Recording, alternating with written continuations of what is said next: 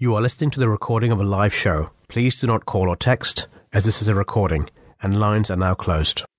A'udhu billahi minash shaitanir rajeem. Bismillahir rahmanir rahim. In the name of Allah, the most gracious, ever merciful. Assalamu alaikum wa rahmatullahi wa barakatuhu.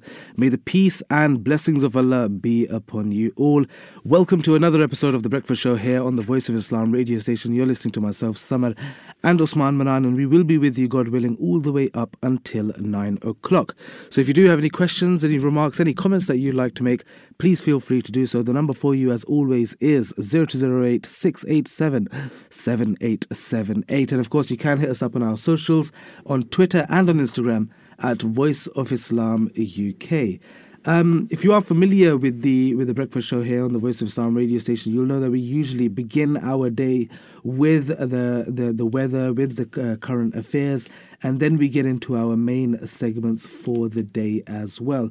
Today, as we usually do on the Tuesdays breakfast show, we're going to be speaking about three topics. The first segment is in regards to Taliban, how the further restrictions, they're putting further restrictions on women's rights over there in Afghanistan. In the second segment, we're going to be speaking about the UN urges countries to help as Rohingya refugees arrive in Indonesia. And last but not least, we are going to be discussing the United Nations Refugee Agency and how they've urged countries on Tuesday to help with this as well, the Rohingya Muslims. And that is what we're going to be talking about. And in the last segment, actually, we're going to be going into a bit more detail into another topic, how Paris shooting suspect driven by pathological hatred of foreigners. So that is going to be the last segment for the day. Remember, if you would like to get involved in any one of these discussions, please pick up the phone and give us a call. Remember, this is your radio station and we'd love for you to get involved. So do let us know what your thoughts are in this regard. 0208 687 7878 is the number for you. And of course, you can hit us up on our socials on Twitter and on Instagram at Voice of Islam UK. Before getting into these topics, Usman, how are you doing today? Assalamu alaikum, peace be on all of you. I'm good, alhamdulillah. How are you? Very good, by the grace of Allah the Almighty. So let's get into the weather before touching on the current affairs and the news. What's the weather looking like today? Yeah, so today will be a cloudy, wet and windy as a band of heavy rain moves northeastwards across the UK, turning drier for a time in the south, but another band of rain will move in from the west later on. And tonight, this evening, another band of rain will quickly move eastwards across the UK. Clear spells will then develop behind, but heavy and blustery showers will move into Northern Ireland and West Scotland. So it's a rainy day for all of us, and I think the rain already has started. Mm-hmm. It's going to rain throughout this week, actually. Oh. So tomorrow will be very windy with blustery showers in western areas as well. Wintry over the hills to the north. Drier in the east, but with bright spells, but turning wet later on. Thursday will be less windy with some patchy rain in the south. Further showers for northern and western regions, but brighter to the east. Friday may bring further showers in the north and west, but drier and brighter in the south and east. Winds will strengthen again. Saturday will be unsettled with another band of rain moving in from the southwest. Another windy day. The temperatures on average this week will be, so the low will be around 2, 3, 4 degrees and the high around 11, 12. However, it does say on Monday it might go all the way down to 0. So it might be getting a little bit colder again. Uh-huh. I mean, the weather's been sort of kind of all over the place these days, isn't it? I mean, sometimes there'll be I mean, not even sometimes. These days, it's raining far more often than usual. Even the last couple of weeks, and for those who like rain, obviously that's a that's a great thing. But for those of us who maybe aren't so keen on getting wet when we're going outside and walking outside, I think maybe that's I mean, we just want to for it to get better now, isn't it? The weather to get a little bit better as well. The newspaper headlines. So, no way back, says Harry, and hope of strike breakthrough. Many of the front pages are leading with a reaction to Prince Harry's latest comments on his relationship with the royal family ahead of the release of his highly anticipated memoir, Spare. Excerpts of the autobiography were leaked last week before Tuesday's publication date. In his latest interview with US television, the Duke of Sussex ruled out moving back to the UK, saying, quote unquote, "I don't think it's ever going to be possible." The Daily Mail reports sources have suggested that Prince William is so hurt and angered by his brother's accusations that he has no appetite to speak to him, the paper adds. The interview also saw Harry cross his father's red line by calling his stepmother Camilla, the Queen consort, dangerous, the Sun reports. The paper says he also scoffed at calls for him to lose his title of Duke. The claims presenting Prince Harry's views of events have so far not drawn a response from Buckingham Palace or Kensington Palace. The Daily Express says friends and former aides of King Charles describe the monarch as, quote-unquote, upset and saddened by Harry's latest criticism of his wife. Away from Prince Harry, the newspaper reports on a potential breakthrough in the NHS pay dispute. A proposal to backdate next year's pay rise to this January could be enough to end strike action planned for later this month, the paper says. The Metro, meanwhile, reports that Harry's popularity among the British public has fallen to a record low. 64% of Brits now carry a negative view of him, according to a YouGov poll. The Times focuses on the pressure currently facing the NHS, including reports some patients could be treated in temporary cabins in hospitals, in hospital car parks to deal with overcrowded A&E departments. Mr. Barclay has pledged £50 million to pay for temporary buildings to create extra space and has acknowledged that patients' recent experience have not been acceptable, the paper says. Away from Prince Harry, the Iron newspaper reports on a potential breakthrough in the NHS pay dispute. A proposal to backdate next year's pay rise to this January could be enough to end strike action planned for later the month. And the Daily Star also reports that scientists have detected a solar blast as powerful as billion nuclear bombs, which could cause electricity blackouts. The Daily Telegraph says that Britain is preparing to become the first country to send Western tanks to Ukraine.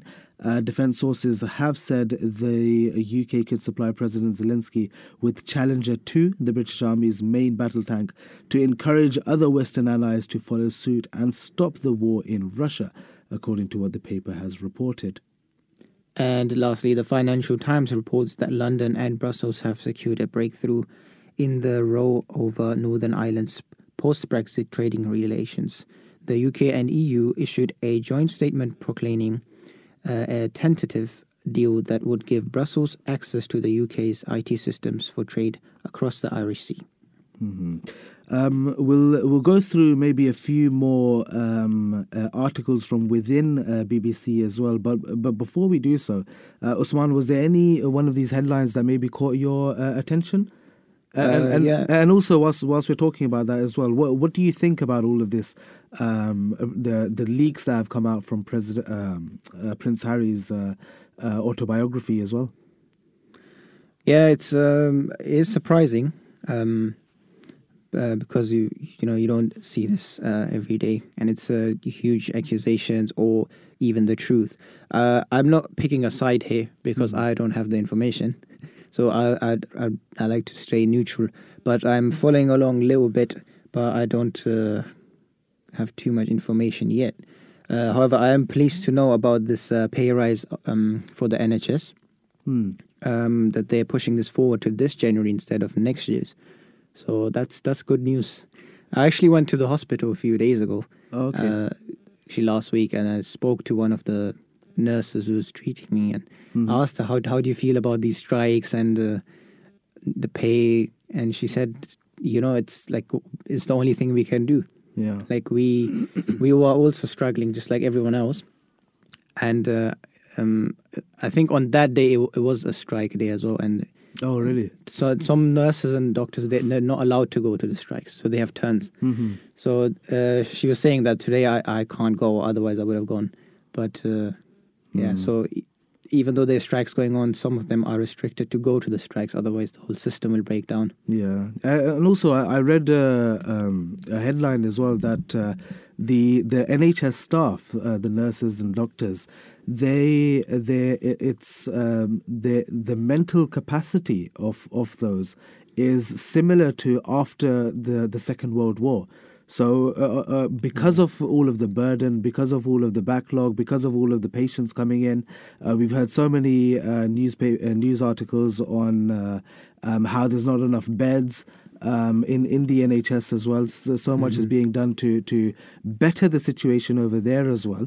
And because of all of this, all of the people coming into the hospitals, into the A&E, and also within the actual main hospitals as well, their mental state is similar to that of the nurses and of the doctors back from after the World War, the Second World War, and it just goes to show how difficult it is to be in the public sector, the public sector when it comes to the health services as well, and that's why it's essential for any help or any aid that can be taken to better the situation, to better the circumstances for those working in that sector.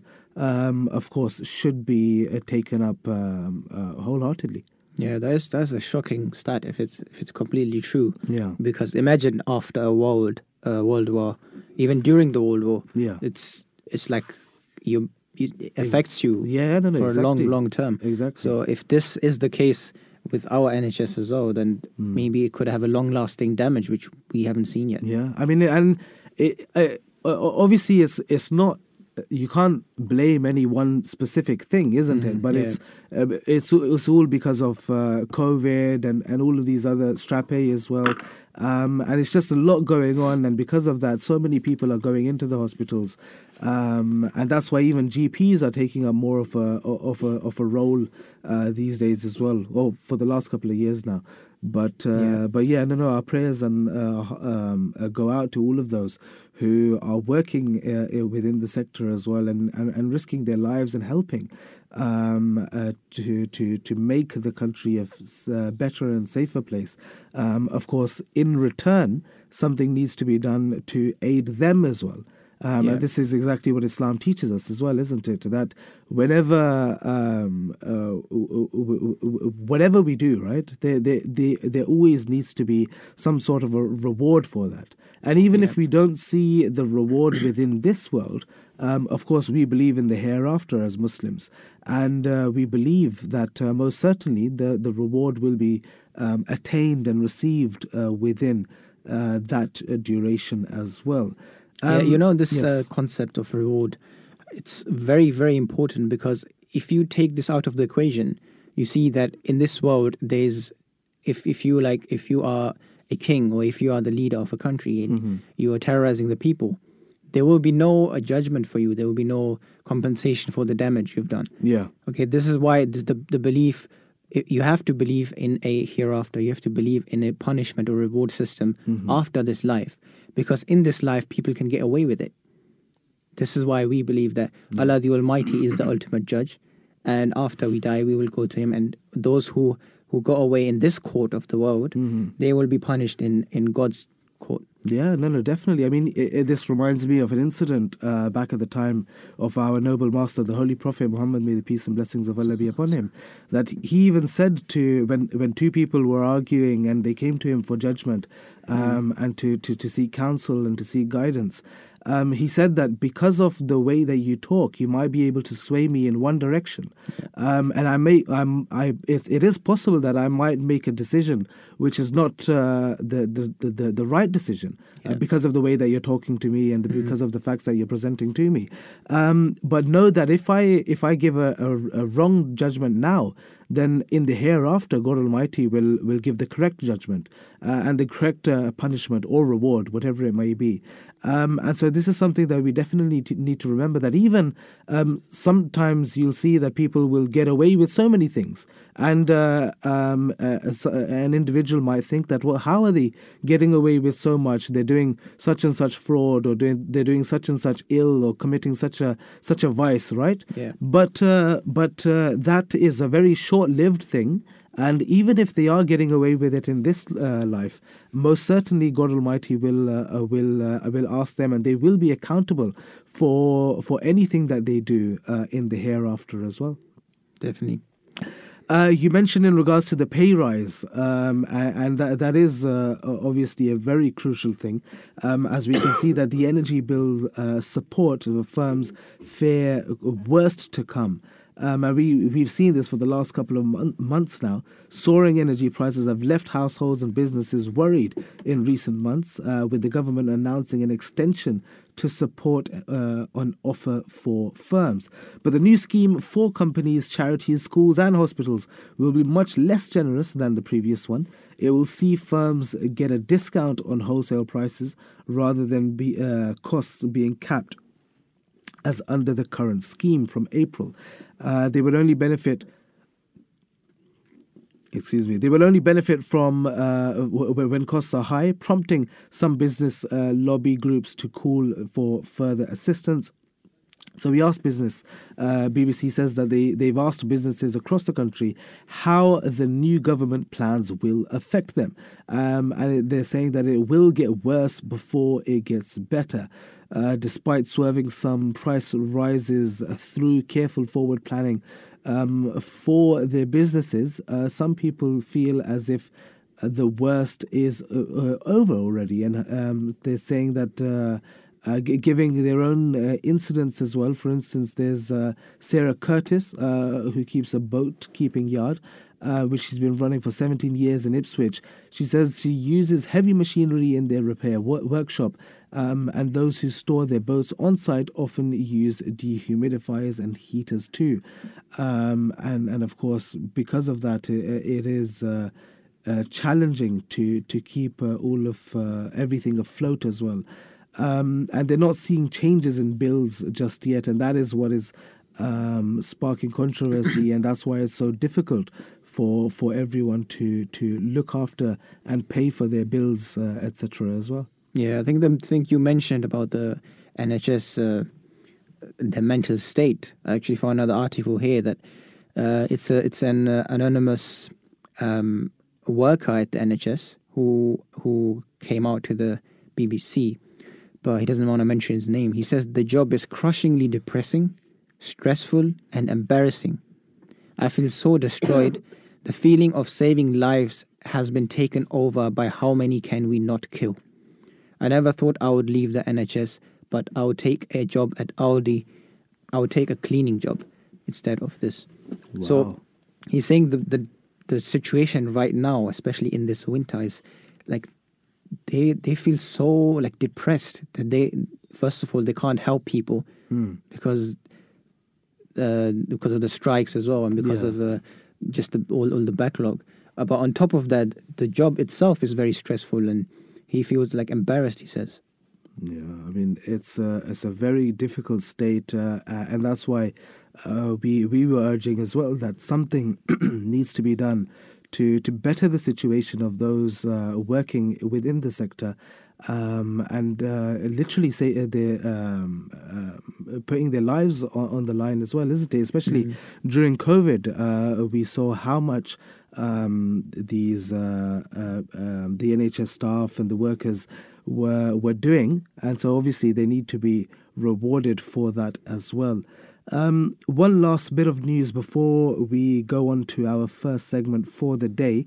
Primary schools across Scotland are closed all day as teachers walk out in a dispute over pay. So last-ditch talks between unions and Scottish government officials held on Monday failed to prevent strike action. Further walkouts will take place at Scottish secondary schools on Wednesday. The Educational Institute of Scotland, the EIS, said it was still hoping for a resolution before more strikes go ahead next week. The strikes involve members of the IES, NASUWT, Scottish Secondary Teachers Association, and the Association of Head Teachers and Deputes Union, the AHDS. AHDS, yes. They've rejected a 5% pay increase, arguing for 10%. And the latest offer includes rises of up to 6.85% for the lowest paid staff. The strikes are set to close almost every school in Scotland. Usman, as you were saying as well in regards to the strikes for within the hospitals a couple of days ago. On top of that, in December, we saw so many strikes.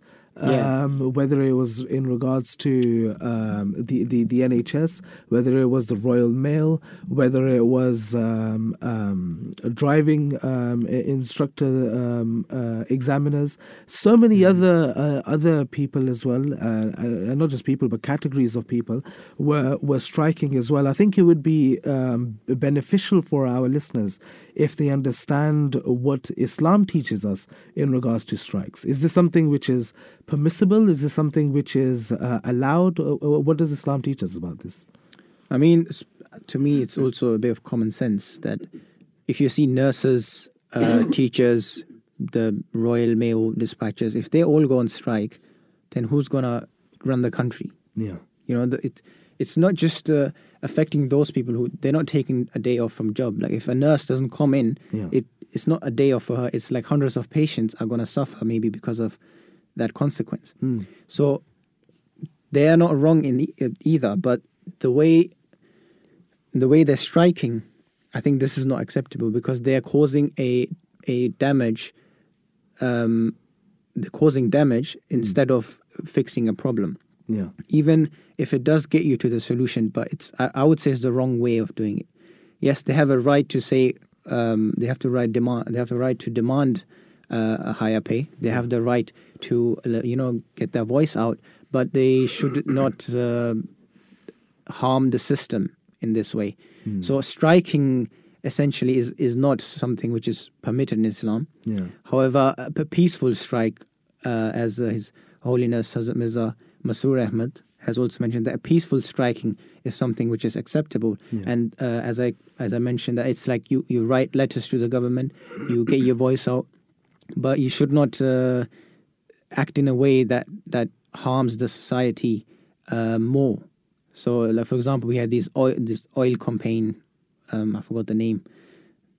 So they wanted to stop the oil, and they would sit on the roads, blocking traffic. Oh yes, yeah. So it's just risky for themselves. Yeah. So you can see they're throwing their lives away for this. Yeah. So this is not acceptable. Yeah. However, they should be mentioned. They should be talked about, and this is how we can resolve this instead of breaking things or breaking the system. Yeah, no, definitely. I mean, you're completely right.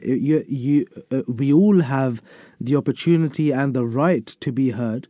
If you are dwellers within a society or inhabitants of a country, then of course you have a right to speak up and let your council know, let anyone who is in authority know that these are the things which are wrong, or these are the things which you feel as if are part of your rights, and you want to demand for them. But going on strike is, of course, a different matter completely. Like, for instance, if we can see the whole of Scotland, all of the primary schools are shut today as the teachers have gone on strike. I mean, that's not just affecting the staff over there. So many parents are going to be affected by that as well, because they let's say they drop their kids off to school and then they go off to work, or they have some other commitments. Yeah. Or I mean, where would they drop their children then?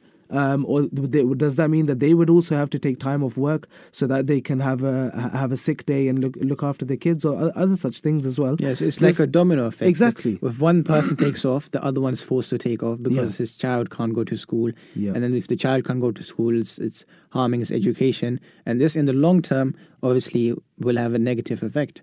Yeah. Maybe one day is nothing, but if you do that one day every week, it just builds up, and then when it's, when you keep dropping water into the glass and then it suddenly pours. Exactly. So it's not the right strategy. Yeah, no, definitely. Couldn't agree more. And with that, we are going to be going into our first segment for the day. Just a quick reminder for you, if you are just tuning in. The first main segment for the day is in regards to Taliban, how they're further restricting women's rights over there in Afghanistan. The second topic is in regards to the United Nations Refugee Agency, how they're urging countries to help the Rohingya Muslims that are stranded at sea, as at least 20 reportedly died and hundreds more landed in Indonesia after weeks adrift in the Indian Ocean. We'll be speaking about that, God willing, after the 8 o'clock news. And last but not least, we're going to be speaking about parachuting suspect and how he was driven by pathological hatred of foreigners. So we'll be addressing that in the last half hour of the show. And remember, like I said earlier as well, the number for you, as always, is 0208 687 7878. And you can tweet us and leave your comments on our Instagram page as well, at Voice of Islam UK. So at the start of the new academic year in March, the Taliban announced an indefinite ban on secondary schools for girls, depriving some 3.5 million teenagers on education. Earlier this week, it was announced that public and private universities across the country were being closed to female students until further notice. There's been a widespread outcry against the act, as they had earlier promised to allow women to continue learning. And that is something to strike about. Definitely. I mean, we see, and Islam teaches us that the acquisition of knowledge is incumbent upon every man and every woman as well. Definitely. It's not just limited to boys or to the male species. I mean, over here, the Taliban, what they're doing over here is completely 100% against what Islam teaches us. And so, I mean, I don't know on what basis they've even done this, but it's more shocking because it's a Muslim country. Exactly. And like this, what you mentioned, this hadith of the Holy Prophet is so clear. Yeah. It's not an option to seek knowledge. It's an obligation. Exactly. Like you have to do it. Yeah, no, definitely. And I mean, Islam has laid down so much emphasis and so much importance on the acquisition of knowledge that, I mean, and this is a narration which I'm sure many of our regular listeners will be well aware of by now, that the Holy Prophet of Islam, may the peace and blessings of Allah be upon him, he said that even if you have to travel to China for the acquisition of knowledge, then you should do so. And remember, we say this as well. This is not something that has been mentioned in the last, let's say, century or so. This was said almost 1,500 years ago now. And at that time, one can only imagine how much of a strenuous task it would be for one to travel all the way from Saudi Arabia to China, which is pretty much across the world. And at that time, obviously, there weren't any planes. There wasn't such easy modes of transport in which such a task can be done within, let's say, a day or two. But rather, this is a task which would be take months on end for one to do. But still, the Holy Prophet ﷺ, may the peace and blessings of Allah be upon him, he said that even if you have to travel all the way to China to acquire knowledge, then this is something that you should do so. We'll be speaking more about what Islam teaches us in regards to the acquisition of knowledge in just a short while. But Usman, how does this affect the Afghan women? So this this new ban is started in the new academic year in March 2020, and in April the Taliban fired thousands of female government employees who were instructed to stay at home under the promise they would be paid their salaries. The Taliban stopped paying the salaries in April. So this could be a solution if they say, okay, don't work, and we'll pay you. But that's not going to work, is it? This is about millions. There's millions of women. You can't just pay them for just like that. I mean, the government can't afford this. And plus, it's not even just about the pay, isn't it? We don't acquire knowledge just so that we can get paid as a reward for that. Yeah, of course. Exactly, isn't it? I mean, the acquisition of knowledge is something which is beneficial for us in all walks of life. I mean, whether it's we're talking about females within Islam, it is the primary objective of the wife, of the mother, to look after the upbringing of the children. And His Holiness, may Allah strengthen his hand, he has mentioned countless times at the annual conventions as well that we have. And within that, he's mentioned that the primary objective of the man is to acquire an income and look after the household, look after all of the monetary terms of the house. And for the woman, for the wife, it is to look after the upbringing of the children. And if that is done properly, then that is a far more important role and a far more crucial role, because that is what is going to look after the next generation, isn't it? Yeah. If the upbringing of our children is done correctly, then we know that the future of our society, the society that we live in and the environment that we live in, will be in safe and capable hands. But if the women, let's say over here in Afghanistan, where 3.5 million women are being affected by this, automatically, directly, and indirectly, so many more women and so many more families are being involved and affected by this. I mean, look at what the next generation will be then.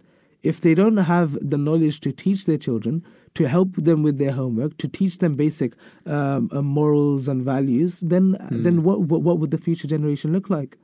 Yeah, I think you can see this in the countries which don't have advanced education, or which don't have access to education for young girls and boys, that they are somewhat a little bit behind. Yeah. And the reason for that is not just they don't have the resources. I mean, Africa or these third world countries, they probably their land is probably rich with coal or oil or stuff like this, but they don't have the knowledge. They don't have the knowledge to use these resources. They don't have the knowledge to use the environment and move up and progress because of education. So, like you said, this has a effect, not an immediate effect, even though it already has, but for the long term, for the next generation, this is just, they won't have education. We're going back in time now. We're not moving forward. Yeah, which is a very sad state of affairs. The drastic changes in Afghanistan has seen that Afghanistan has seen over the past year seem to have disappointed an overwhelming majority of ordinary Afghans as well, according to a recent Gallup survey. Nearly all Afghans, 98%, rated their living conditions as suffering, quote unquote, under the new regime. And just 11% said they had hopes of better opportunities for the next generation. I mean, that's such a worrying statement. Only 11% said that they have hopes for for better opportunities for the next generation. But if we can see that if this is actually implemented and acted out, that no girl, no woman will be able to acquire knowledge after primary school, then this is I don't know how even 11% can say such a thing as well. A record low 22% of Afghans say women in their country are treated with respect and dignity, down from the previous low of 31% in 2021, according to what the Gallup has said. How are other countries viewing the change, Osman? So obviously, I think all countries are against this rule, but no country has officially recognized the Taliban as Afghanistan's new government since it took power in August 2021. So they're already not in favor of the Taliban's, but with these conditions, this is like even like every ordinary person can tell that something's not right. Yeah. And I don't know, like I haven't understood what I haven't heard of a single reason that which could back this ban they have made. I tried to listen to some interviews of this Taliban group, and they try to say that this is how our culture is. Like this, we have an Islamic culture. They keep saying. Yeah. And I'm just sitting there, as a Muslim. I'm like, are you out of your head? Like this is totally against Islam. Yeah. And so they basically don't have any reason, but they have the power right now. Yeah. But other countries don't really agree with it either. No one. I mean, if we go back to, they keep saying that they're Islamic culture, right? If we go back to the time of the Holy Prophet Muhammad, may the peace and blessings of Allah be upon him, of course, there was no better Islam than that of his time, isn't it? Yeah. During his lifetime. Because obviously at that time everything was being revealed, and the companions were all listening to the Holy Prophet Muhammad, may the peace and blessings of Allah be upon him, and everything which was being told to him divinely as well. And at that time, even the Holy Prophet Muhammad, may the peace and blessings of Allah be upon him, he said that if you want to acquire knowledge, then you can do so. You can learn half of the faith from Hazrat Aisha, may Allah be pleased with her. Yeah. And so behind a covering, she would be within the household, and outside the house there would be so many companions of the Holy Prophet Muhammad, may the peace and blessings of Allah be upon him, and may Allah be pleased with them all. And they would go to her and learn from her. And what we can see from this is that not only was a woman teaching all of the men, but it just goes to show how much knowledge she had in the first place, so that she can embark that onto the companions as well. Yeah. This is not something which, over here we're seeing the flip side.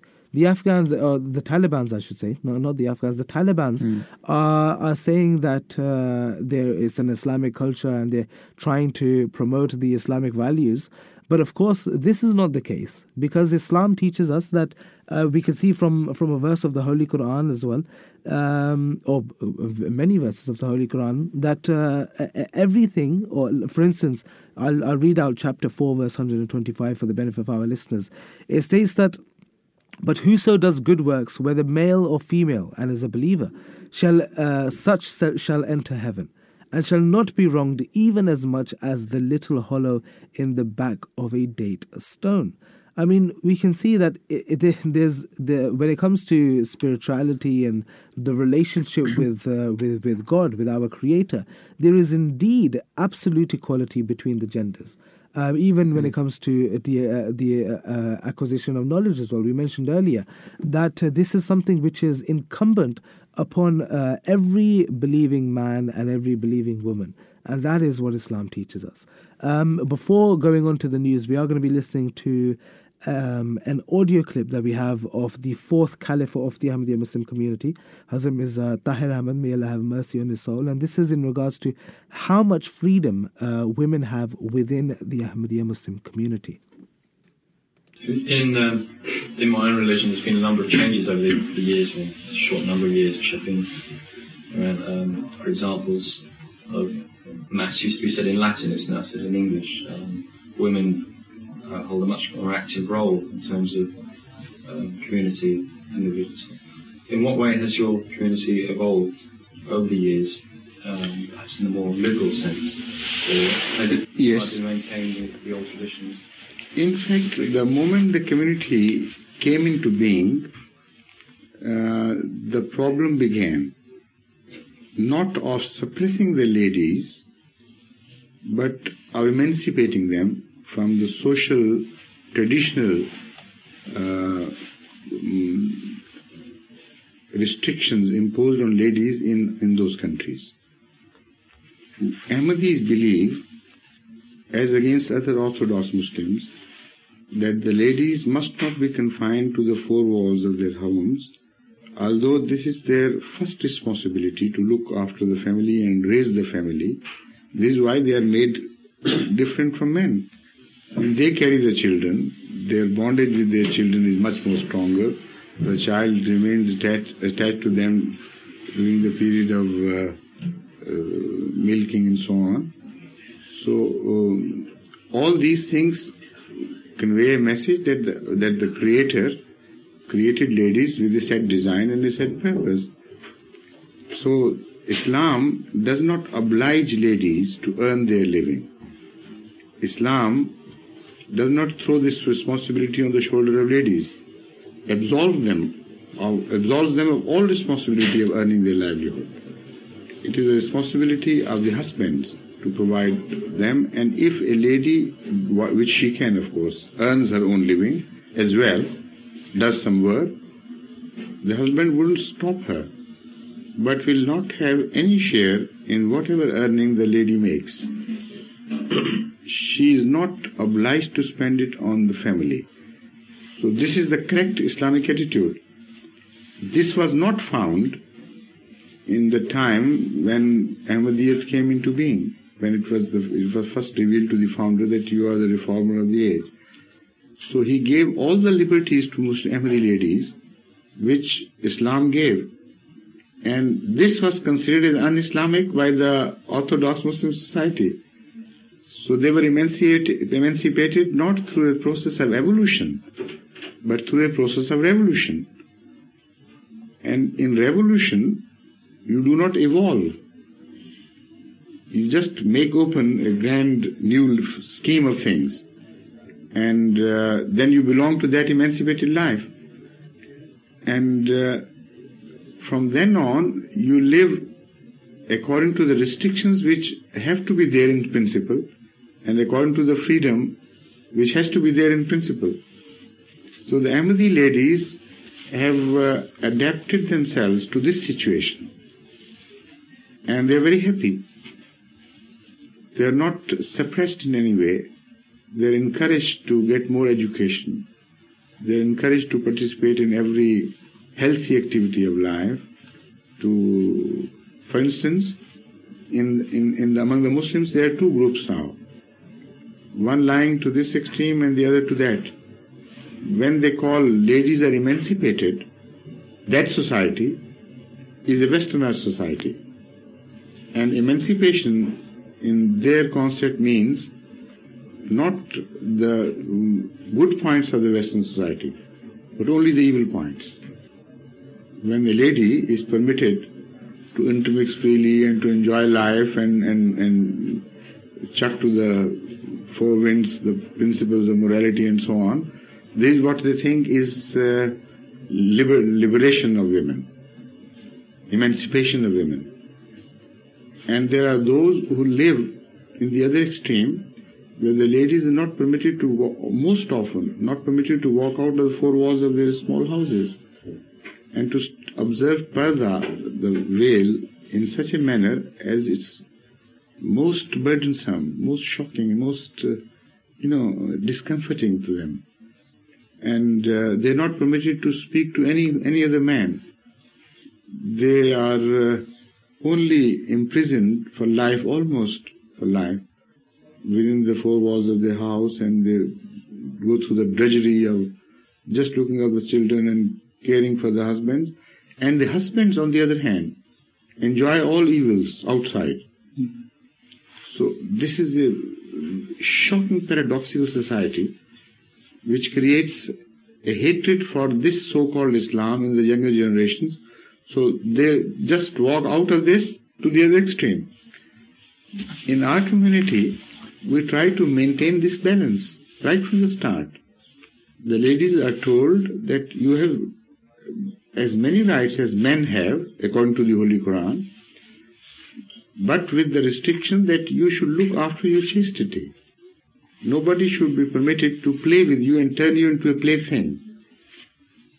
This is not the society which is encouraged by Islam, which we think guarantees the ultimate happiness of both the sexes.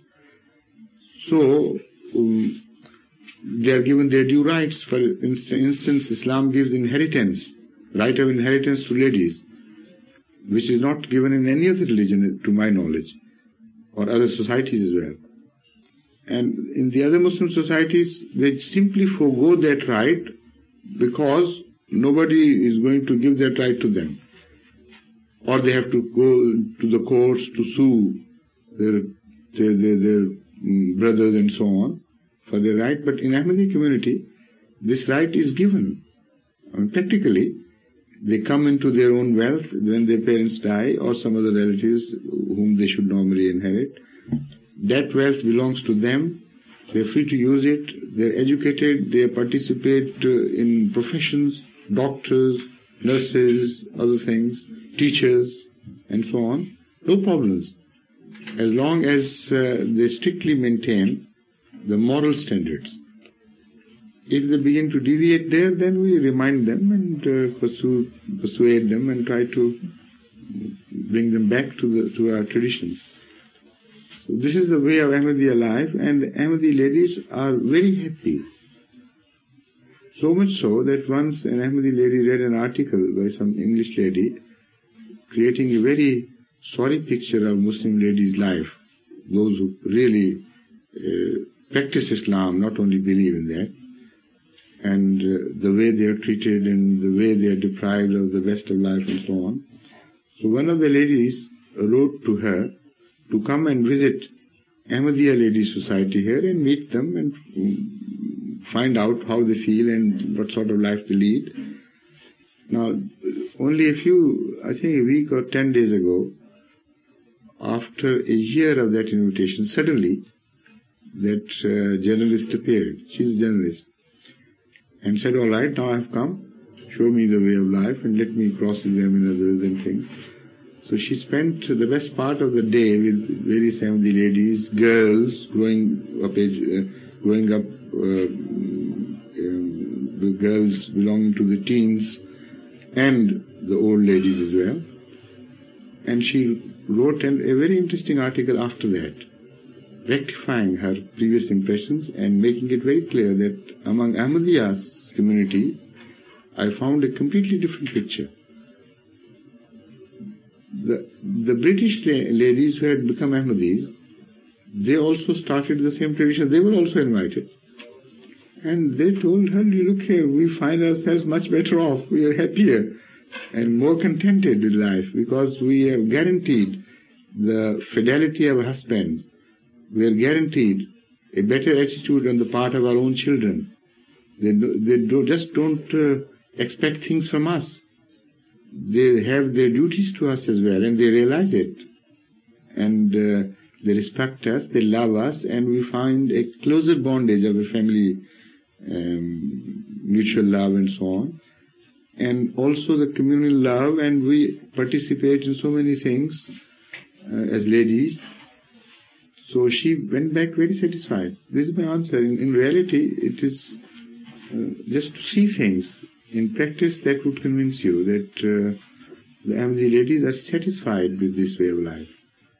Those who have seen the other way of life, they stand in a better position to compare. So this question should be asked of the British Ahmadi ladies. They can answer it better, because they have known the previous way of life and this new way of life, and they adopt it not with any compulsion whatsoever. So that shows what I'm talking is really carries sense. That was an audio clip of the fourth Caliph of the Ahmadiyya Muslim community, Hazrat Mirza Tahir Ahmad, may Allah have mercy on his soul, in regards to how much freedom do women have within the Ahmadiyya Muslim community. And it just goes to show the importance of being able to do all of these different things within our own circles. And what we're seeing over there in Afghanistan is, of course, very un-Islamic, to say the least, and quite barbaric as well, if I'm allowed to say so. And with that, we're going to be going and taking a short break for the news. Don't go anywhere and join us after the 8 o'clock news.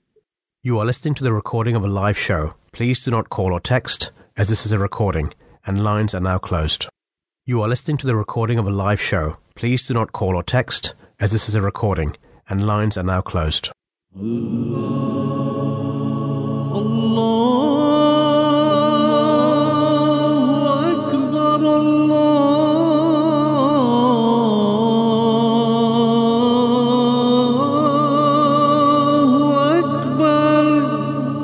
You're listening to the Voice of Islam Radio, broadcasting on DAB and via the internet 24 hours a day. Assalamu alaikum wa rahmatullahi wa barakatuhu. May the peace and blessings of Allah be upon you all. Welcome back to The Breakfast Show here on the Voice of Islam radio station. Just a quick time check for you. It is 2 minutes past 8 on Tuesday, the 10th of January, 2023. If you are just tuning in, before the news, we were talking about the new rules in Afghanistan and how the Taliban have put further restrictions on women's rights over there. They've announced an indefinite ban on secondary school for girls, depriving some 3.5 million teenagers on education. So like I said, if you are just tuning in and you would like to hear that, then once this show finishes, you'll be able to listen back to that on our SoundCloud at www.voiceofislam.co.uk. In this hour, we're going to be speaking about the Rohingya Muslims. The United Nations Refugee Agency, the UNHCR, has urged countries on Tuesday to help the Rohingya Muslims stranded at sea, as at least 20 reportedly died and hundreds more landed in Indonesia after weeks adrift in the Indian Ocean. Nearly 500 Rohingya Muslims, have reached Indonesia in the past 6 weeks, while many others did not act despite numerous pleas and appeals for help, the UNHCR said in a statement.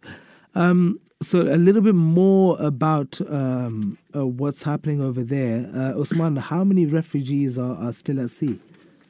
So the Rohingya are a predominantly Muslim ethnic group with a population of about 3.1 million living in Buddhist majority Myanmar.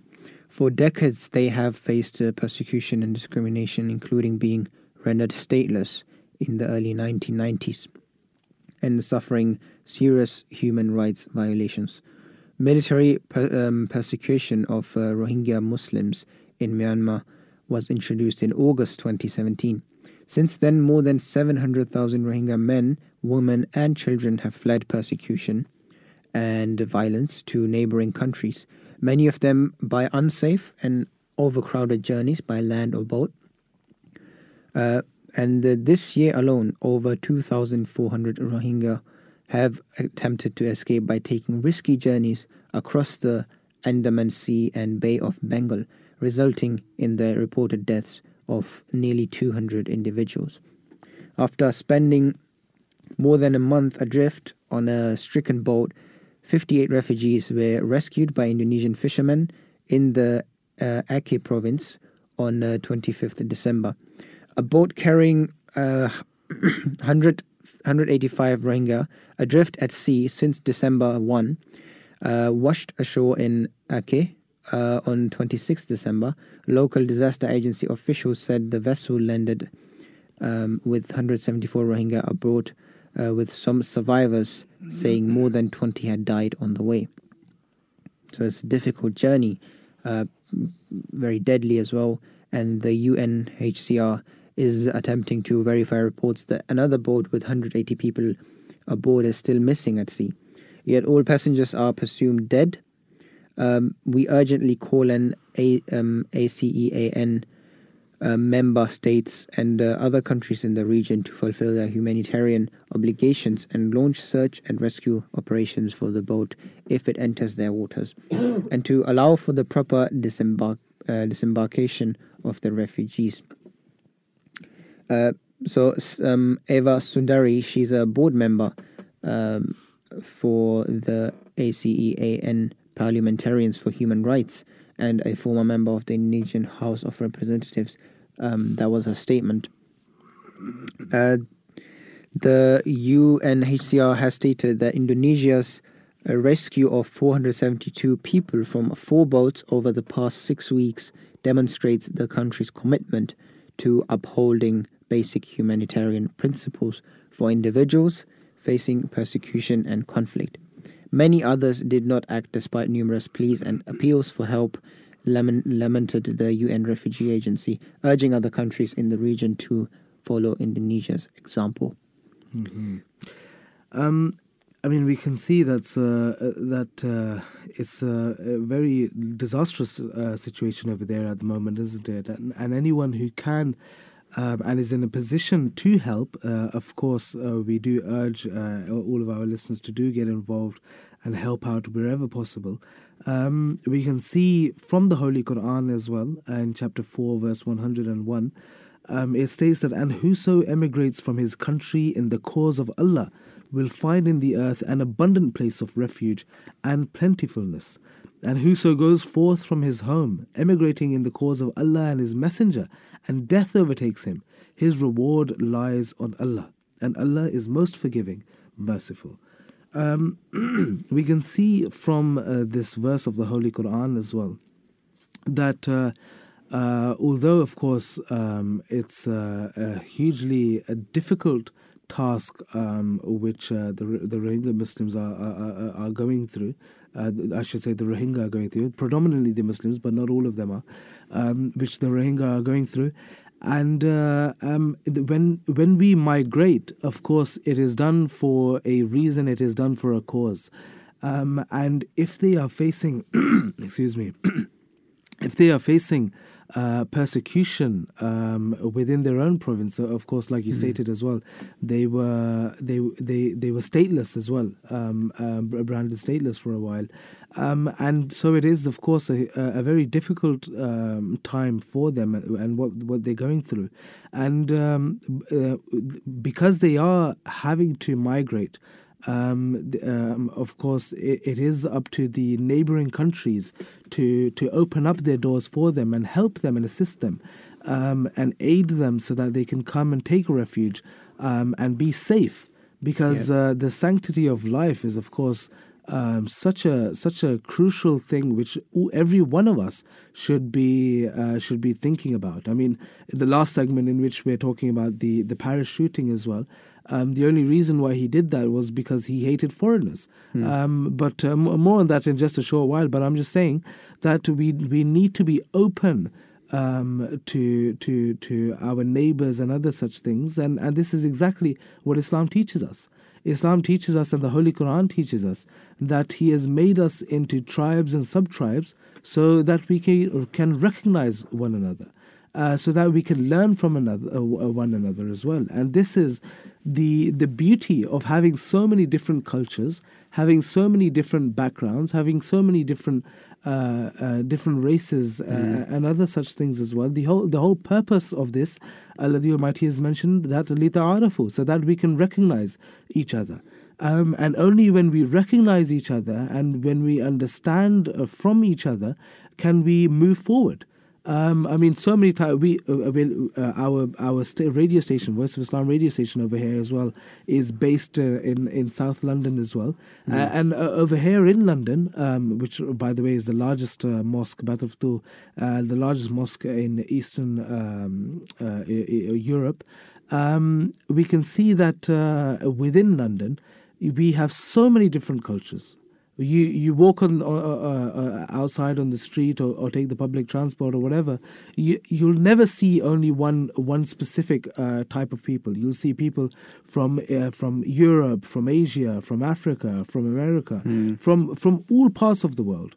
And this is the beauty of it. I mean, even if we talk about restaurants, on one road you'll find Oriental, you find Chinese, Korean, you'll find fish and chips, you've got your chicken chips, you've got your burger joints, you've got your Nando's and whatever else as well. I mean, there's so many different things, and that the whole reason is because we have been made different. We have different likes and dislikes, and Allah the Almighty has made us this way so that we can learn from one another. We can respect one another and tolerate one another. If we are going to be persecuting those who are different from us, or having an enmity or a hatred for those who are different to us, then what is the point of this all? This is something that we need to be open for, and of course not making light of the situation over here. So many lives have been lost as well. But Allah the Almighty has given us this glad tiding that whosoever emigrates, and this is what the verse that we just mentioned as well, this is what it's all about as well, that whosoever migrates, and if death overtakes him during that migration, then you should at least be content in knowing that Allah the Almighty has given the glad tiding that whosoever does this, his reward lies with Allah the Almighty. Yeah, I think all our three topics are like interrelated. From Afghanistan, obviously, if women don't get their rights, they will have to probably migrate from there, just like these Rohingya people. And then they do the migration, and let's say they come to a place like Paris, and someone doesn't like them, and then they're gonna, out of hatred, shoot them. So all three topics are kind of interrelated as well. But I mean, the points you've mentioned is so important, and I think so obvious.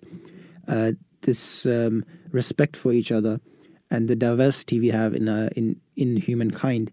I mean, imagine you have to eat fish and chips for the rest of your life. That's like, so you need diversity in every aspect of your life, and humanity is one aspect. So naturally, there's going to be different people. There's going to be different beliefs.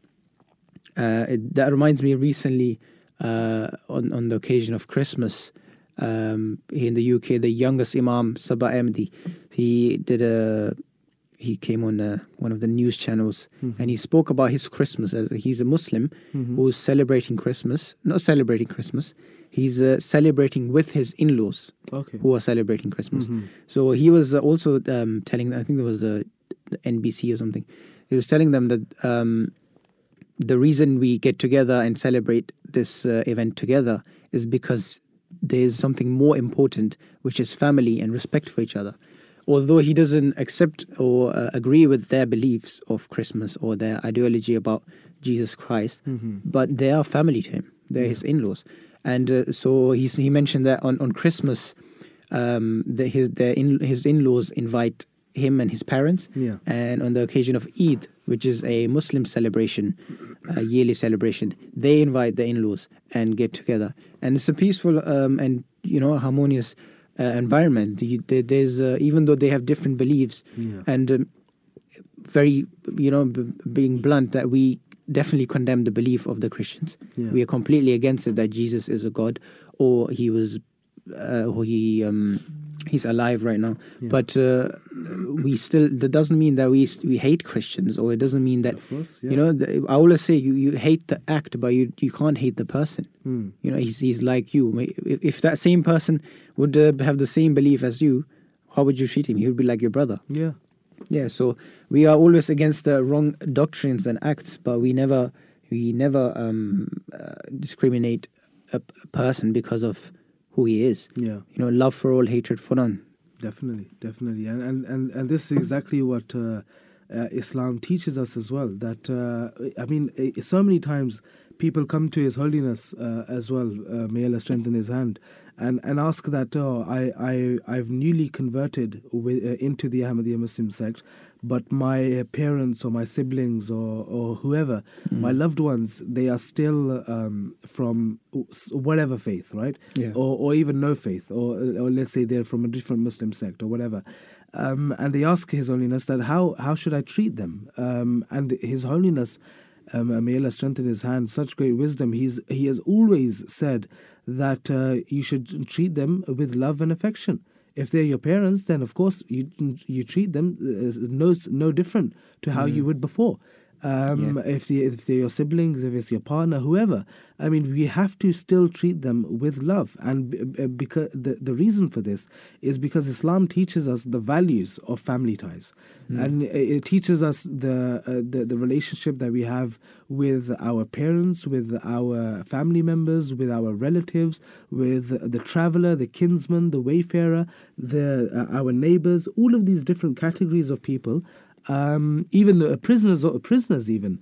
Allah the Almighty has given us so many teachings about this that it's impossible for us to ignore it. And so it's essential that whenever we have a relationship with anyone, then that should be with the utmost love and affection. And like you said, our motto as well is, of course, love for all, hatred for none. Isn't it? It's like you mentioned as well, beautifully, that it might be the act that you despise or you hate or you dislike, but you can never dislike the person because of that. I mean, if we go back to the teachings of Islam, when Allah the Almighty was revealing the Quran to the Holy Prophet Muhammad, may the peace and blessings of Allah be upon him, and he's talking about the giving the rights to the prisoners, those were prisoners who were captives of war. These were prisoners who were butchering and slaughtering the Muslim women, the children, and of course the men as well during the time of the war. And because the Muslims were victorious and those people became prisoners of war, still Allah the Almighty has told us that you should treat them with love as well. And I mean, this is something which is unimaginable. But it just goes to show that those wars which were fought at that time were defensive. There wasn't any enmity behind that. They were attacking the Muslims, and Allah the Almighty has stated in the Holy Quran as well that if it weren't for you defending yourselves, then not only would they be going against Islam, but they were actually going against religion as a whole. And this is why it was essential for the Muslims to do what they did. But still, the Holy Prophet would teach the Muslims that if the way you feed yourselves and your children, that is the same way you should feed them. The way you clothe yourselves should be the same way that you clothe them. And this actually, is the even love. Better. So there's a story that during one of those wars, the prisoners were captured, and they had two things: they had dates and bread to eat. Okay, the Muslims, and the Holy Prophet ﷺ commanded them that. So bread was considered something better, more like better food, a privilege. And he commanded them to give the bread to the prisoners and just be content with the dates for themselves. Okay, because they and the reason was that they are already in discomfort, so we should do as much as we can to comfort them. Exactly. Okay, but at the same time, you can't let the prisoner lose, because he is going to retaliate. He's going to attack your people. That's nothing to do with hatred. That's just stupidity. If somebody's trying to kill you and you don't fight back, you're not being loving to him. You're just losing your life. Damaging to your own self, isn't it? And sorry. With that, we're going to be listening to an audio clip of the current worldwide head of the Ahmadiyya Muslim community, Hazrat Mirza Masroor Ahmad, may Allah be his helper. And this is taken from the annual convention in Germany back in 2018, where he was addressing the issues of refugees and helping them in times of desperate need. A major factor fueling their anxiety has been the influx of immigrants to many Western nations in recent years. This has certainly been the case here in Germany, which has taken far more refugees than any other European country in recent times. As a result, many local people are afraid that their societies are changing beyond comprehension, and they feel that their nation's resources are being disproportionately utilized in favor of immigrants. Whilst the term immigrant is used, the real issue for most people is Islam, and the fact that the vast majority of immigrants to Europe are Muslims fleeing from war-torn countries in the Middle East. Thus, when the far right and their supporters raise rallying calls against immigration, their actual target is Islam, and their objective is to stop Muslims from entering their nations.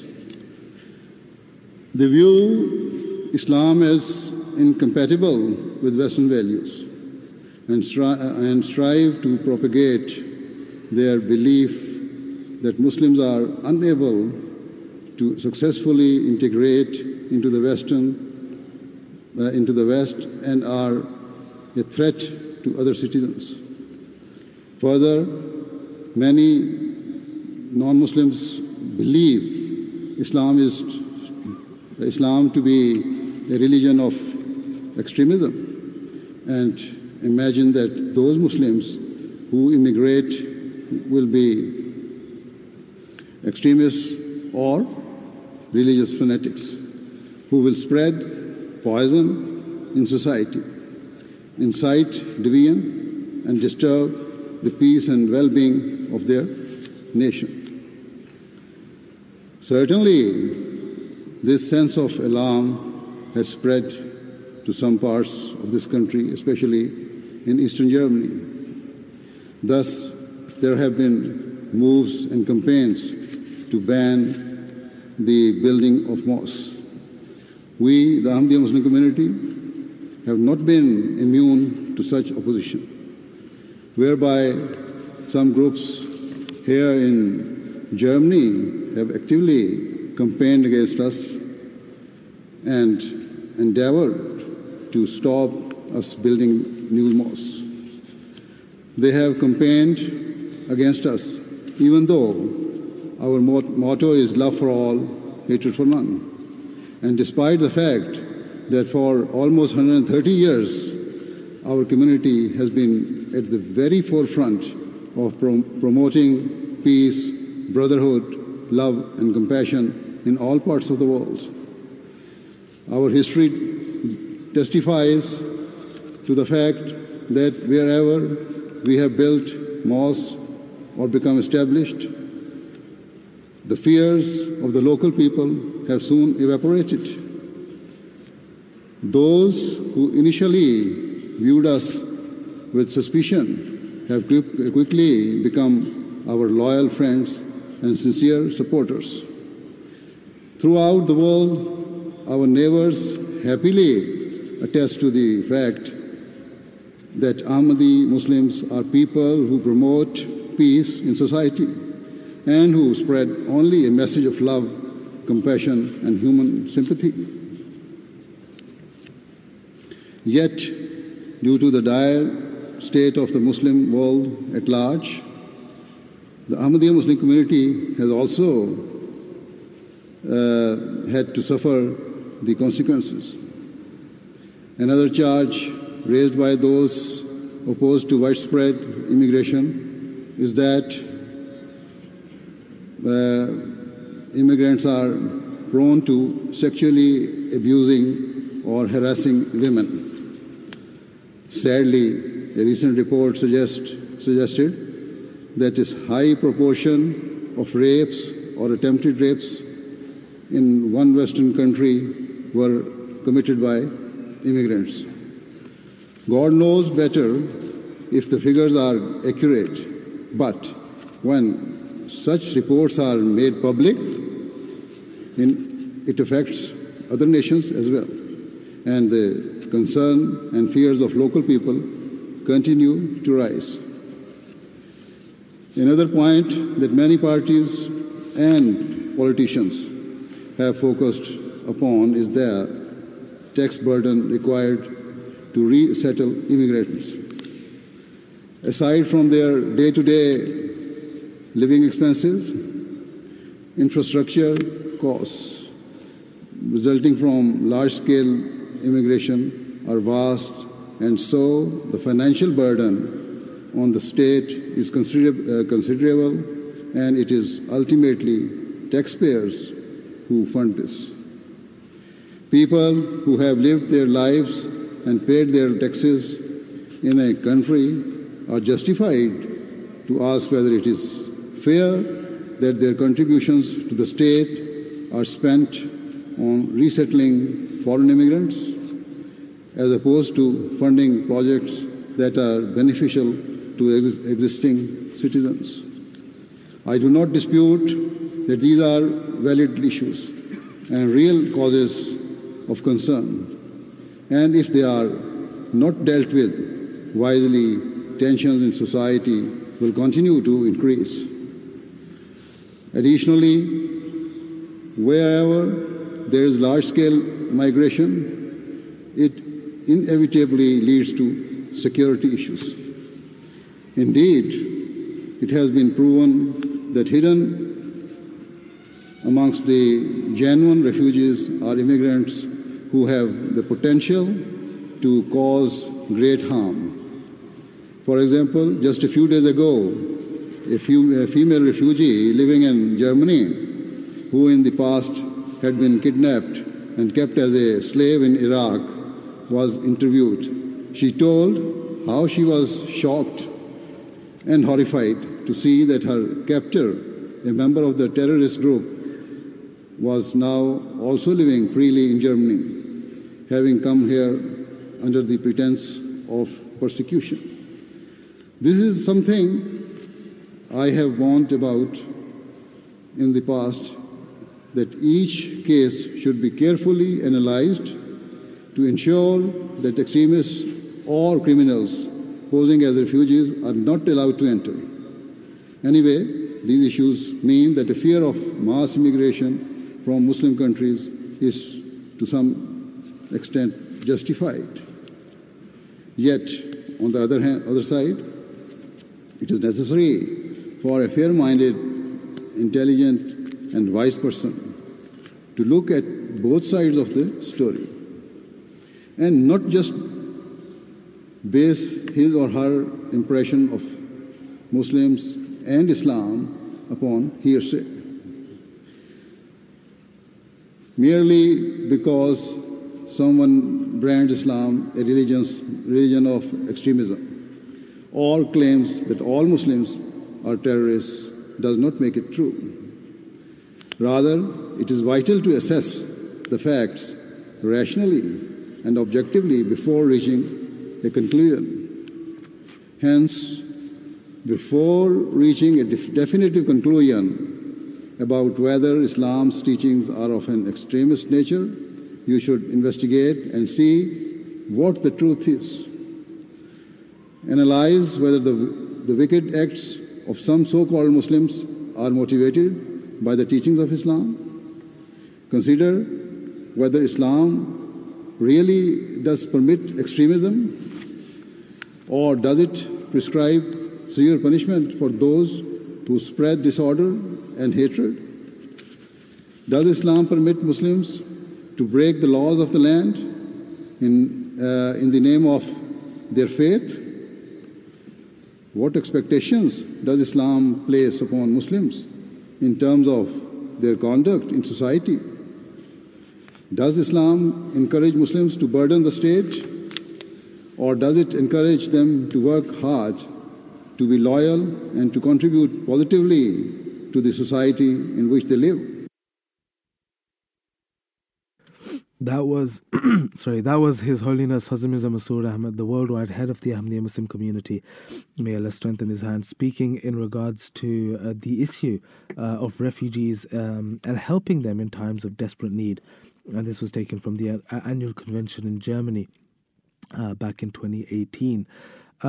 There's one or two more things in regards to migration before moving on to the next topic. The Holy Prophet of Islam, may the peace and blessings of Allah be upon him, and his people had to migrate to Abyssinia because of the persecution and harassment of Muslims in Mecca. The king of Abyssinia was a Christian, but he welcomed the Prophet and his followers and gave them food, shelter, security, and freedom of worship. When the Holy Prophet of Islam, may the peace and blessings of Allah be upon him, and his followers migrated to Medina, real brotherhood was shown by the help of the Ansar to the immigrants. The Ansar were those the dwellers of Medina who welcomed and hosted the migrants who came from Mecca. They shared their homes, clothes, food, and their knowledge of agriculture to train the immigrants to help them settle and make a living of their own as well. And this is the beauty of it, isn't it? It's not just about welcoming someone into your country or into your place of residence, but rather it's about teaching them the skill set so that they can be a contributing person towards the society. They're not just a burden, but rather they can do something and help those people around them as well. And this is what should be kept in mind. This is something really amazing you mentioned.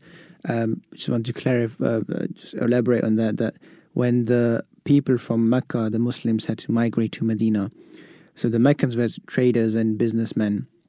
The people from Medina, they were like farmers. So they were comparatively poorer and had less things. However, the Holy Prophet ﷺ, he started this kind of scheme of brotherhood, that he allocated one Meccan to one household in Medina. And so they were responsible for his food, for his clothes, for his shelter. But also in return, you need to look at the Meccan Muslims who migrated, how they acted, that they did not demand for too much. They didn't say that, oh, we need like high quality meat. They were content with what they had. So it goes both ways again. Yeah, obviously a big sacrifice from the people of Medina to make them to give them space in their home, but also sacrifice from the Meccans, that they gave up so many things, so many luxuries to live a simple life, because this is all they had at that time. So this brotherhood which was initiated, that concept, I think I've never seen it anywhere else in history or even today, that you're based one person has been connected to another person as a brother. Yeah. And like just a random guy. He's your brother. You have to take care of them. He's going to live with you now until he can stand up on his own feet. Yeah. And the Holy Prophet of Islam, the companions loved and adored him so much that they would do anything for him. And they're just one example before moving on to the next segment. There was one companion who had he had two wives. And the Meccan who was told to stay at his house, because the Holy Prophet of Islam, may the peace and blessings of Allah be upon him, had said that you need to share everything equally. He even said that you pick which one you want, and I will divorce one of them so that you can marry them. And this is the love that they had for the Holy Prophet of Islam, may the peace and blessings of Allah be upon him, that they were willing to even let go of one of their wives for this person who they've never maybe even met before. But we're not telling people to go to that extreme, but still it just goes to show that this is the level of devotion that the companions of the Holy Prophet of Islam, may Allah be pleased with them all, had at that time. And with that, we're going to be going to our last segment for the day, parachuting suspect driven by pathological hatred of foreigners. So the French pensioner who has admitted to killing 3 Kurds in Paris on Friday was motivated by, quote-unquote, a pathological hatred of foreigners, according to prosecutors. There have been numerous protests throughout Paris as the shooter was moved from prison to a psych ward.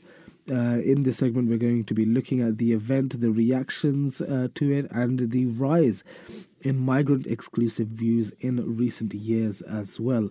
Osman, if you can tell us a little bit about the incident and also why was the Kurdish community targeted as well, please?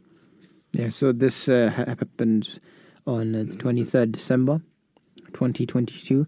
A 69-year-old gunman opened fire at the Kurdish Cultural Center and a hairdressing salon in Paris.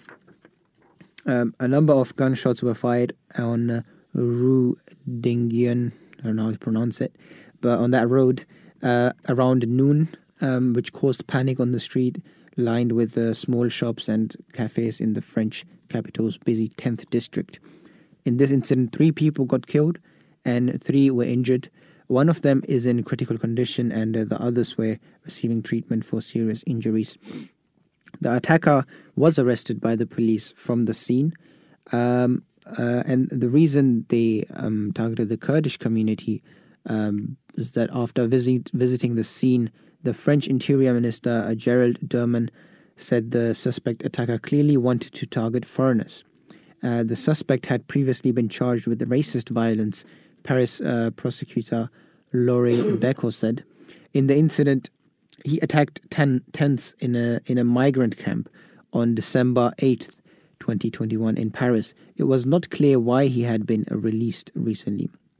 The suspect said during questioning that the burglary at his home in 2016 had instilled a hatred of foreigners that had become completely pathological, according to Laurie Beko in his statement. Mm-hmm. So yeah, it was that robbery which happened in his house, and then that one incident, maybe it was a non-French person who tried to steal from him, and that one act just is stuck in his mind, and he's started hating, I think, all foreigners. Yeah. And how has France responded? Well, French President Emmanuel Macron reacted to the shooting in a tweet condemning the heinous attack in the heart of Paris, quote unquote. He thanked the French police forces for their courage and bravery.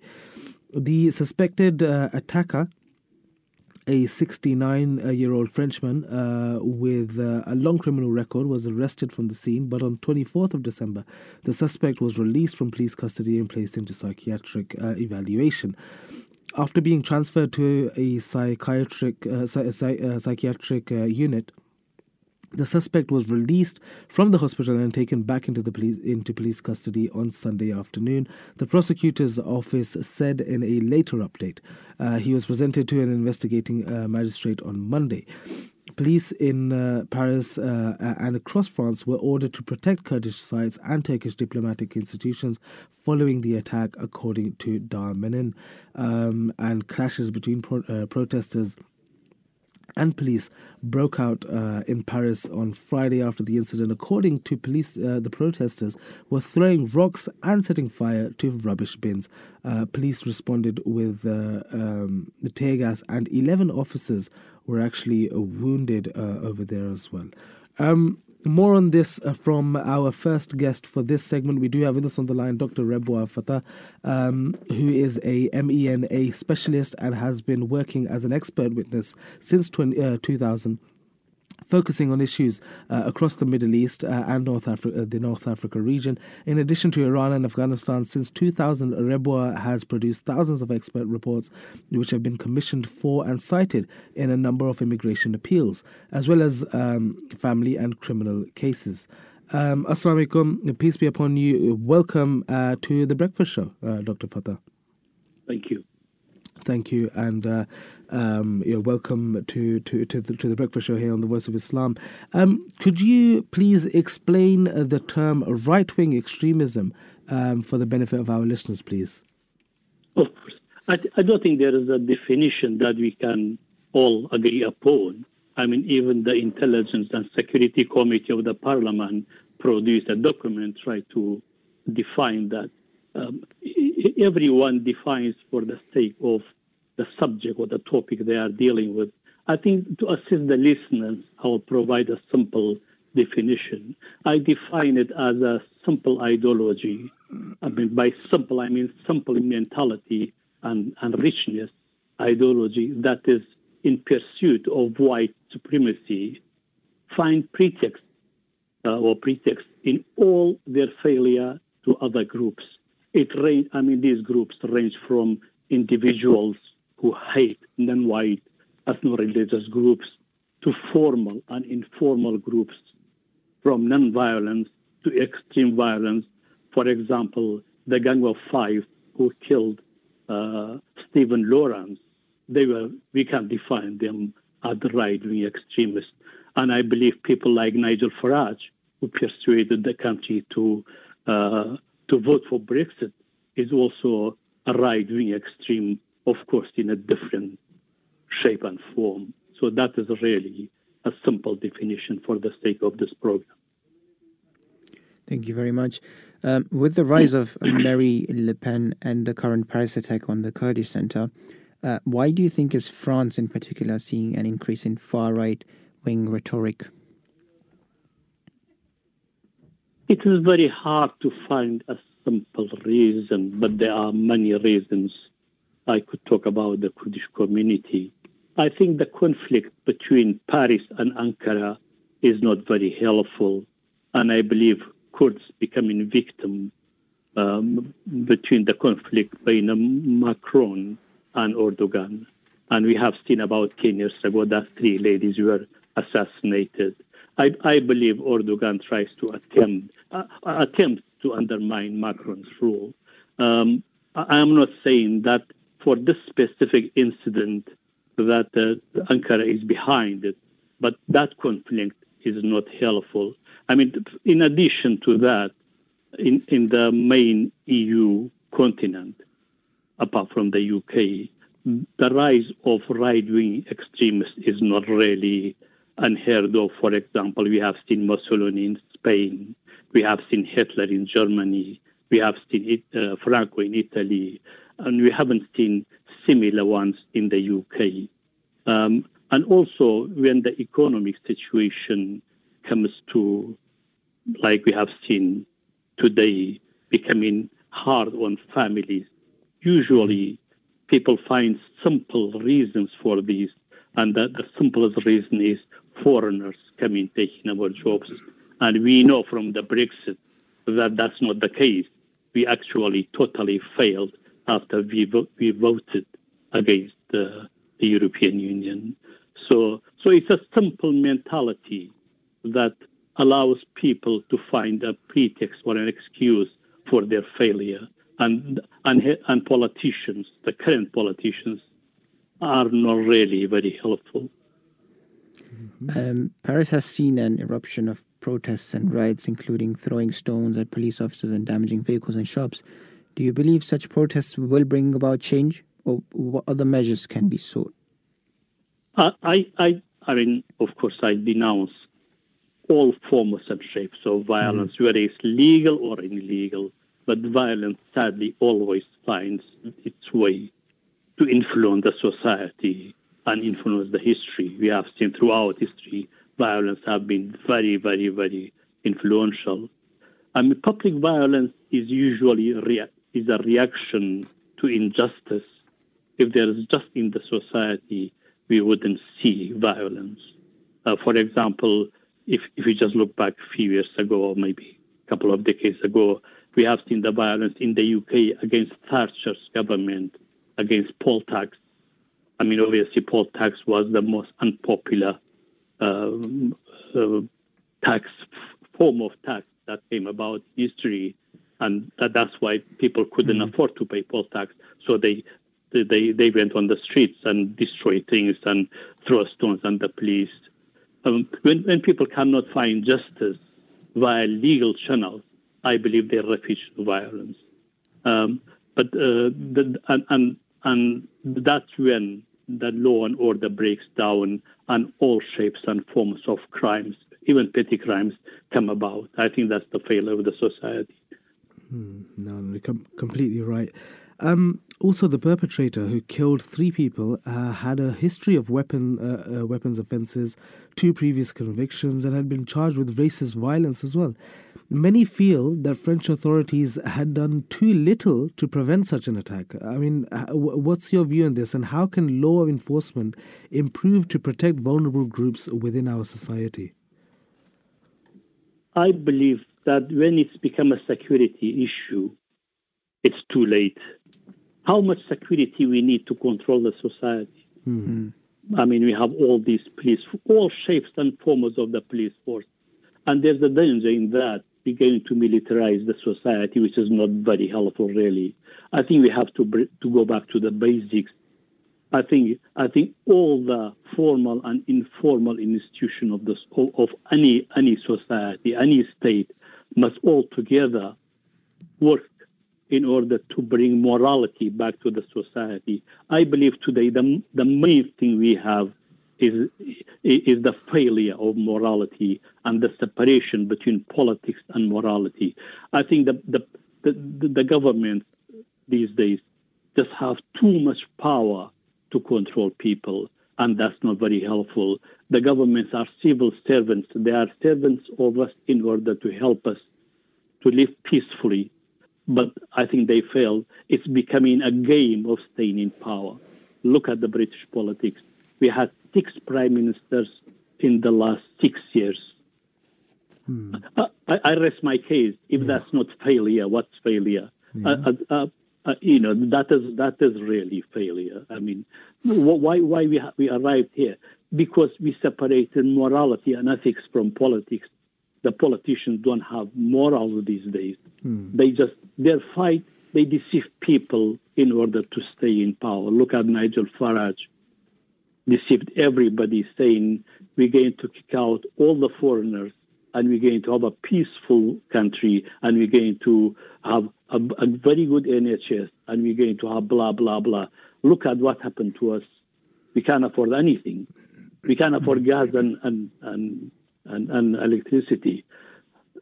For years, since the Russian revolutions in October 1917, we've been convinced that Russia is an evil country. And then we suddenly realized about 40% of European gas coming from Russia. And now Russia, we have to fight. But if it was such an evil, why did we have to help this country to stand on its legs? Why did we help the economy of this country? Look at that. That is the way the politics works today. I think it lost its transparency. It lost its morality. We really have to go back to a government that is simple, not complicated like now, and we have to work in order to protect everyone, including ethno-religious groups, from very early age, from school, when children go to the nursery. We have to teach them that we are all citizens of this country and we are all citizens of this world, and we have to live together peacefully. But if the teacher of somebody who is bringing children up has hate mentality, so we're going to see hate crimes. We're going to see division between the children. That is really the major problem. And there, I don't believe the security helps anything.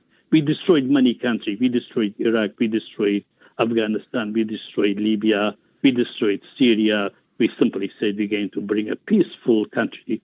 That's failed. We failed in every single aspect. I think I will leave it there.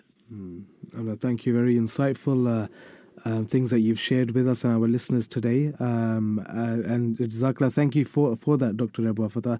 It's my pleasure. It's been a pleasure to have you on, and we look forward to speaking with you again as well in some time in the future. Thank you. My pleasure. Thank you. Bye-bye. Thank you. Bye-bye. 0208 687 7878 is the number for you to call. That was Dr. Rebwa Fatah. Along with what we mentioned earlier, he's represented MECS in conferences and meetings at various institutions such as at parliamentary groups at the UK House of Commons and Finnish Parliament on matters related to Middle East and North Africa. And with that, we're going to be going straight to our next guest for the show, Dr. Aaron Winter. He is a senior lecturer in sociology, race and anti-racism at Lancaster University. His research is on the far right with a focus on racism, mainstreaming and violence. Assalamu alaikum, peace be upon you. Good morning and welcome to The Breakfast Show. Good morning. Thank you for having me. You're welcome, and thank you for being with us, Dr. Winter. Just getting straight into it, really, what sociological and cultural factors are behind the rise in right-wing extremism, specifically concerning the rise in migrant-exclusive views in recent years, do you think? Yeah, that's a very good question. I mean, I'd like to express my sort of sympathy and horror at the attack and those who were killed and injured. I can speak, I guess, as a sociologist. I tend to stay away from cultural explanations for a number of reasons. One is because that has tended in arguments about terrorism and extremism to often sort of make coded racist arguments and analyses about particular cultures' inclinations towards terrorism. And what's particularly, I think, quite interesting is when it happens to be a white and a right-wing attacker doing so in the name of racism often, cultural explanations tend to not be engaged with. And maybe that's an argument to have them, but I think it might legitimize them. I think as a sociologist, there's a lot of research on sort of poverty, inequality, political disenfranchisement. I tend to see the sociological factor being racism. And in fact, what I would argue is that, and I think we can probably unpack this further, but that what is being articulated in this attack is racism, hatred of migrants, hatred of foreigners, hatred of Kurds, in this case, in the Kurdish community. And I think that when we've had sociological analysis which reduce it to the inequality experienced by, or the sociological inequality, socioeconomic inequality experienced by the perpetrator, it's tended to let the system and the state off the hook. And I think what we're seeing is, and I guess the reason I'm tying this to racism is not just because of the nature of the attack and the things allegedly uttered by the perpetrator, but because we've had this complete normalization, legitimization, and mainstreaming of anti-immigrant views, anti-immigrant politics, racist politics, Islamophobic politics, in France and elsewhere, that has provided a context for what we've seen is a rise in hate crimes and far-right mobilizations and far-right attacks. So I'd like to argue that racism is one of the sociological explanations. Thank you. Can you describe some of the characteristics of extremism, such as the notion of supremacy and the psychology of hate concerning the fear of the other? Yeah, sure. I mean, one of the things that's worth saying on the outset is that extremism is a constructed concept. It's something that is seen as exceptional, outside the sort of the legitimate or rational bounds of the mainstream, something that threatens society. And in the case of right-wing and racist extremism, I think we need some sort of caveats and some kind of qualifiers on this, because what you're finding often with these type of perpetrators and these type of movements and ideas is they are reflections of the mainstream. So in a context when foreigners, immigrants, refugees, asylum seekers are dehumanized, the idea that an extremist with such views is somehow exceptional is problematic. The idea of supremacy, I mean, in a sense, like, you know, we're talking about France. In some cases, we're also talking about Britain, where these are countries that had large empires predicated on supremacy, and they have immigration policies which dehumanize and represent migrants as inferior. So we still have these kind of ideas built into the structure and even political campaigns and political policies. So supremacy is not an exception or an extremist idea. It's something which is very rooted in the mainstream, in the systems and structures we exist within, and which are called upon in political elections, political campaigns, and in policy making, sort of, and in media campaigns. And so, what can often happen is that these mainstream legitimization of these views can embolden more extreme individuals, actors, or movement organizations. But at the same time, when these people do attack, like in this particular case, then it can be represented as a form of extremism that the mainstream wouldn't go that far. And so, in a sense, supremacy is something which is, I think, structural. It's not necessarily exceptional or extreme, but it can be mobilized in It can be mobilized for legitimate political campaigns or for violence. And in terms of the sort of, I guess, the hate or fear of the other, I guess I'd like to say that when we're talking about hate, we're sort of sometimes generalizing the concept. Right now, what we're also talking about is explicitly racism. And racism is structural in a way that hate is not. Hate is a feeling, idea, and I think I caught the last bit of the previous interview. It's something which can be learned or possibly unlearned, whereas racism is structural. And hate is predicated on that structural inequality and injustice and can act upon it. We can't get rid of it unless we change that system. In terms of fear of the other, again, yeah, I mean, fear is a reality. Sometimes fears are mobilized, often by political campaigns and media campaigns. You know, the invasion of this country, in the context of France, the Great Replacement, which is the sort of, you know, very far-right extreme idea that is very mainstreamed. But fear alone doesn't say too much, because actually someone to take up arms and go attack a community is an assertion of power. It's not an expression of fear. And I think that's really important to know. No, most definitely. And we would have loved to have you on for longer and speak about this in a bit more detail. Things such as why, when it comes to the media, attackers with an immigrant background increasingly get labeled as terrorists, while white attackers are categorized as mentally ill, for instance. But unfortunately, the time has gotten the better of us, and we're coming up to the 9 o'clock news. But whenever we discuss this issue or this topic again, we would love to have you on again with us, Dr. Winter. I'd be happy to. Awesome. Thank you very much. Thank you, and we hope you have a wonderful day ahead. You too. Bye-bye. 0208 687 7878 is the number for you to call. That was Dr. Aaron Winter sharing his thoughts with us. He's a senior lecturer in sociology, race and anti-racism at Lancaster University, and his research is on the far right with a focus on racism, mainstreaming and violence. He's also the co-editor of Discourses and Practices of Terrorism, Interrogating Terror, and many other pieces as well. Just coming towards the end of our show now, there is a verse of the Holy Quran in which it states that surely all believers are brothers. So make peace between brothers and fear Allah, that mercy be shown to you. And in another place, this is actually a saying, a narration of the Holy Prophet Muhammad, may the peace and blessings of Allah be upon him. And he said that if you have a falling out with a brother, with a friend, then 3 days is the max, right?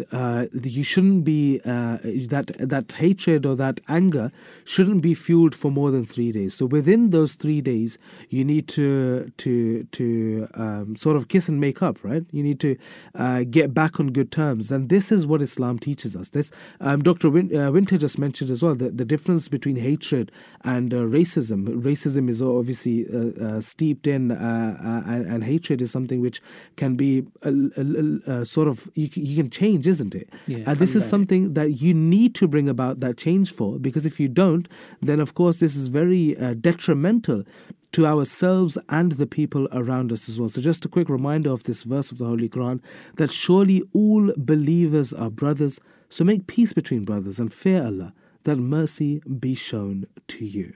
And with that, we are coming to an end for today's show. Thank you all for listening and being a part of the show. Here's the 9 o'clock news.